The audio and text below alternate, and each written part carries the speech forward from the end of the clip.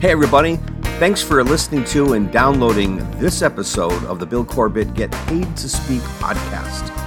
This episode is pretty cool because this is part 2 in the interview that I did with Susan Levin's Speaker Services. My book, From the Soapbox to the Stage, had just come out, and they were interviewing me because they were interested in learning more about my book and my background and my history. So this is part 2 of that hour-long interview that I did with them. Some of the things that are packed into this one are pretty interesting. First of all, I talk about how I engaged a magazine editor. See, I was sending articles to them, hoping they would run my articles and maybe even turn into a column. But they weren't responding. So I came up with a really cool idea, which actually turned into me getting my first syndicated column in a magazine, something to pass on to you that you might be able to benefit from.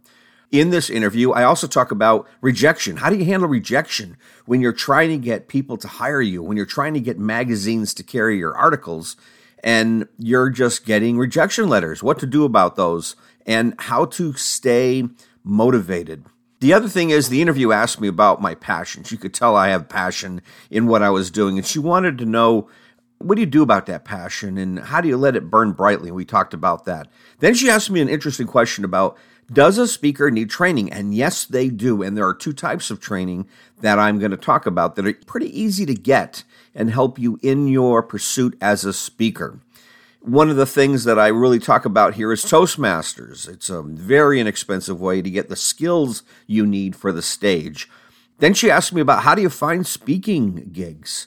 How do you go about getting these assignments and finding people that'll hire you? And then she asked me about, once you do find these, you get on stage, then what? How do you take advantage of conferences? And when you're there, I talk about some of the best techniques that you can use when you're trying to get back on the stage again, getting invited back again, or being referred to other conferences. Finally, she asked me about collecting email addresses. Should you do that? Should you not do that? What are the rules on that? And finally, about speaking for free. So there's a lot packed into this episode. It's only running about 15 minutes long, so it's easy enough to digest and listen to. I hope you enjoy this episode on how to become a speaker, some tips and techniques that you can't pass up. I was raising my kids in the 80s and 90s. There was no real soapbox, and of course there was no internet yet, or no web. So what I did was I discovered that there was a parenting magazine in the city. I sent my articles to the magazine for several months with no response. I sent them to local newspapers with no response, which is usually what happens. Right. And then I got an idea. I contacted the main editor of the parenting magazine and called her up, and I said, I would like to buy you lunch in exchange for your expertise. I think I caught her at the right moment and in the right mood, and she was kind of enamored. And she said, really, you want my expertise? And I said, yes, you've got obviously a lot of experience in publishing and writing, and I can use your advice. So she ended up meeting me, not knowing who I was. I brought copies of my articles. So I said, I would love some advice from you on how I can get these published. So she went in to tell me the best way to send a cover letter. Query letter, right? Yeah. And she ended up sitting there reading my articles, and she said, wow, these are really good. And, of course, the rest was history. Before I knew it, she contacted me and said, would you like to run your articles? Yeah, that's great. And if I'd been that editor, I would have said, would you like to do a column for us, every magazine, Yes. Yeah, that's because I think your passion really drove you, because that it is hard to break into magazines unless you can write a powerful query letter, but, you just called her up and did it, and, that's the way that you often get through, even in today's world, I think, You're it's right, that it passion. is, a lot of people are afraid to do that. They're so afraid of rejection. They're afraid of being told no, that kind of stunts their ability to move forward and to reach out and ask people. For example, I wanted a lot of endorsements for my book. I knew I wanted that, but I would have to contact people. I did. I contacted a lot of people, a lot of celebrities. Very few responded. I did get a lot of no's, but I did get a lot of yeses. And of course, the front of my book, I have all my endorsements. I want to ask you some other questions that you cover in your book about, whether speakers need training and stuff like that. But I think a very good tip for people from your expertise and your personal experience would be, how do you deal with rejection? Because if people are going to start a speaking business, I think that is a major fear. I know Susan Levin and I run into it in terms of trying to teach speakers to be more proactive. And how do you deal with rejection when you make those calls or send out those inquiries? Well, actually, I collect them. And I actually post them up on my bulletin board that somebody actually took the time to respond. And I think that's better than not getting any response at all. At least somebody took the time to say, no, we're not interested in this. I don't let it bother me, and it's really hard to do that, but you just have to lean on your passion, let your passion take over, and just keep doing it. I once heard a sales presentation years and years ago where they said you might have to knock on 100 doors before you get one yes. Yeah, it's a numbers game, right? Yes, it's what life's about. And those who are not willing to sit on the sidelines must endure the no's and not let them affect you. That's true. Yeah, at least you're in the fight, you're in the war sort of thing, you know. And I think a lot of us are surrounded by do-nothing people who wouldn't do that, who wouldn't pursue that because they're afraid or it's too hard, it's too much work. I chose not to be a member of that group. Yeah, and I think that, you know, the thing I saw right away that I think makes your book different and your teaching different is that you do kind of base it on following your passion, because if passion is driving you, then you're going to probably work through a lot of the obstacles that would stop other people, don't you think? Yeah, it's all about enduring. Your passion creates endurance, because when that fire is burning in your belly, you're able to withstand rejection or disappointment or delays. If I come up with an idea and I pursue it and I make phone calls or send emails and I get no responses, my passion is burning so bright I'm just on to the next thing. Yeah, and that makes a huge difference. Well, do you think that anybody can go out, like let's say someone wants to speak, can anyone do it, or do you think they need training? There's two types of training. You need to develop your expertise that your passion has ignited, but you also have to develop your ability to master the front of the room.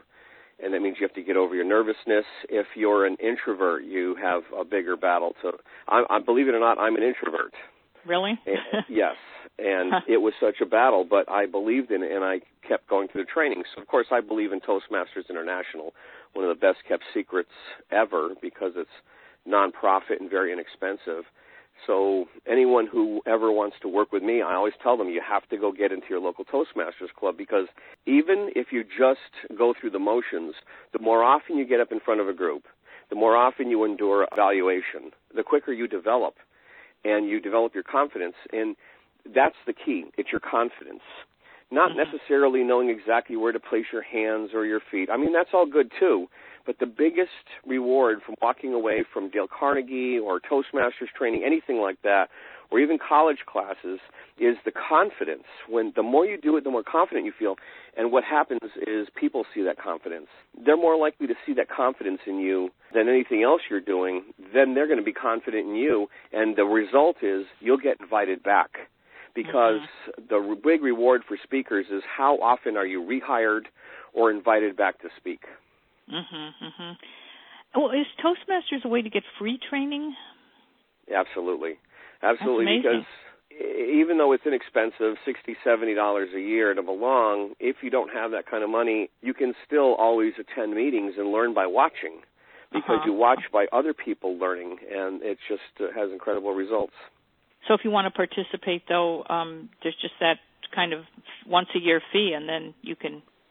Yeah, it's actually twice a year. Most chapters collect $35, $40 twice a year to belong. I've been a member now for 20 years. Wow. I've started chapters. I've managed chapters. I've also been district officers because I just believe in it so much.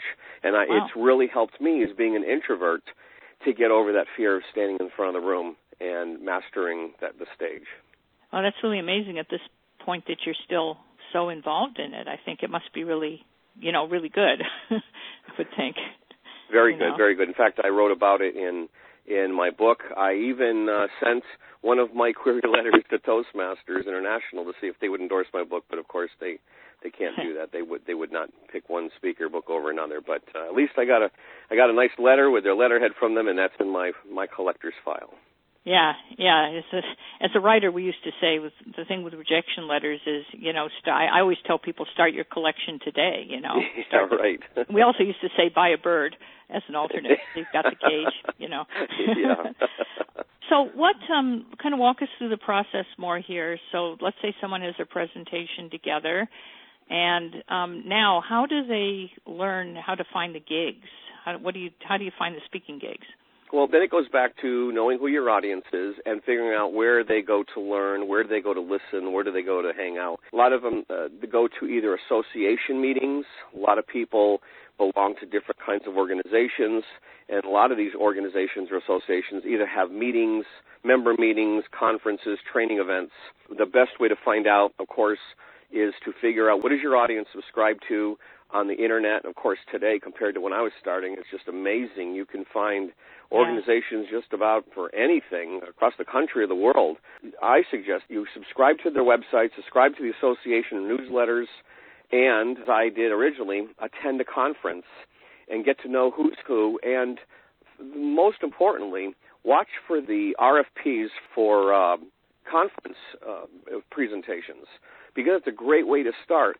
Conferences are usually loaded with presenters, and they're looking for people, and they don't want the same old people all the time. So they love new faces, new blood. These organizations make writing a proposal really easy, so you don't even have to know how to write a proposal. They fill in the spaces on their website, thanks to the web. And to fill out a proposal form application about what you would talk about, be ready with an outline that you created in your first articles or speeches, and take that plunge, show up at the conference, because there are conferences all around us. You don't even have to travel far to go to a conference. They're just down the street from you. But you got to get up and get seen and get heard and get the experience and the practice to delivering your speeches. And the other good part about the conferences, a lot of times they have evaluations. So you'll get the feedback to determine if what you were talking about was a viable topic, if people enjoyed it, if they liked it, because they're going to be very brutally honest in their evaluation forms. What do you think about if you actually do that?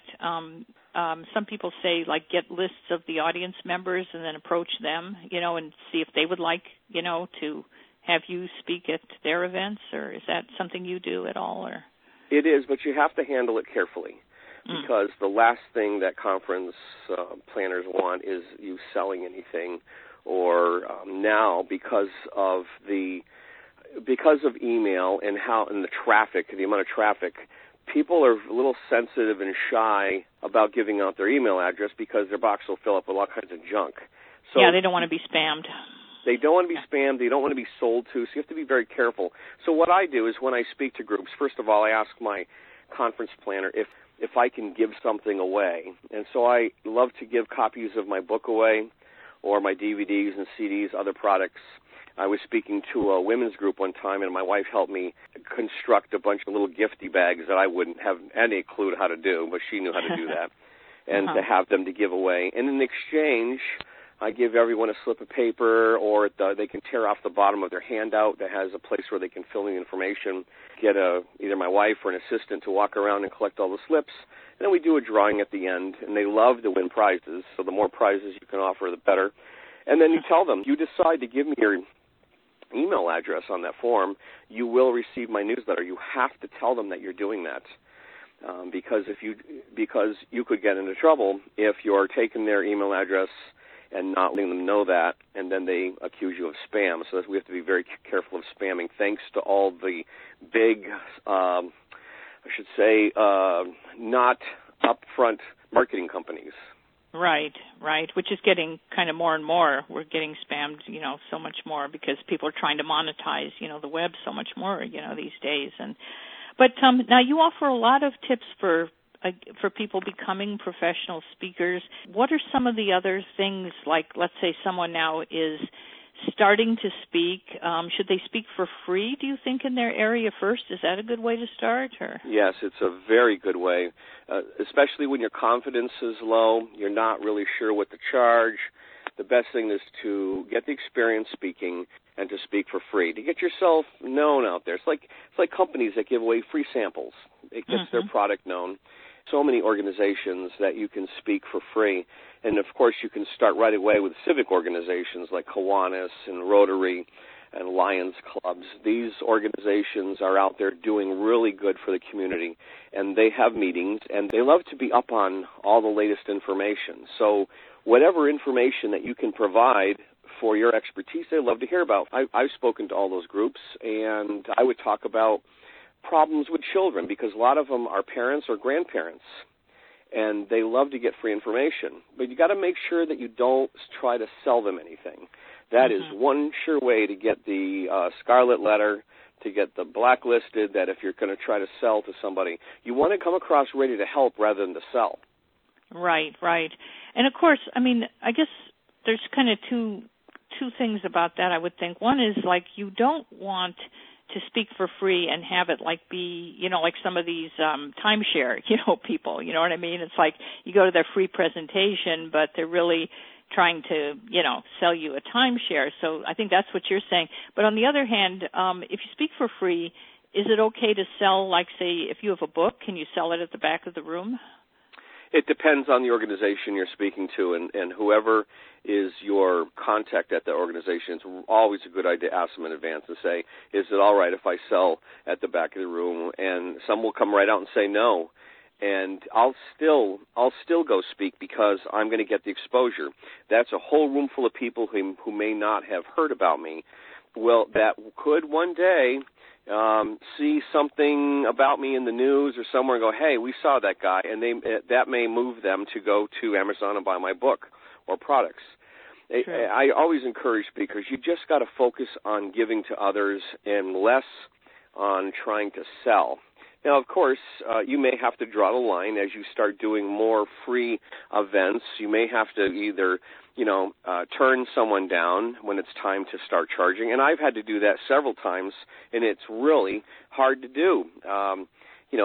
There's one group that I've used to speak for just a couple $100 because that's all they had, and they keep asking me. And I finally had to say, I'm so sorry. This is the minimum that I could accept to do your event. However, if you would like, I can find someone who could speak for that price range or for free, whatever it is. So that's another way that you can give.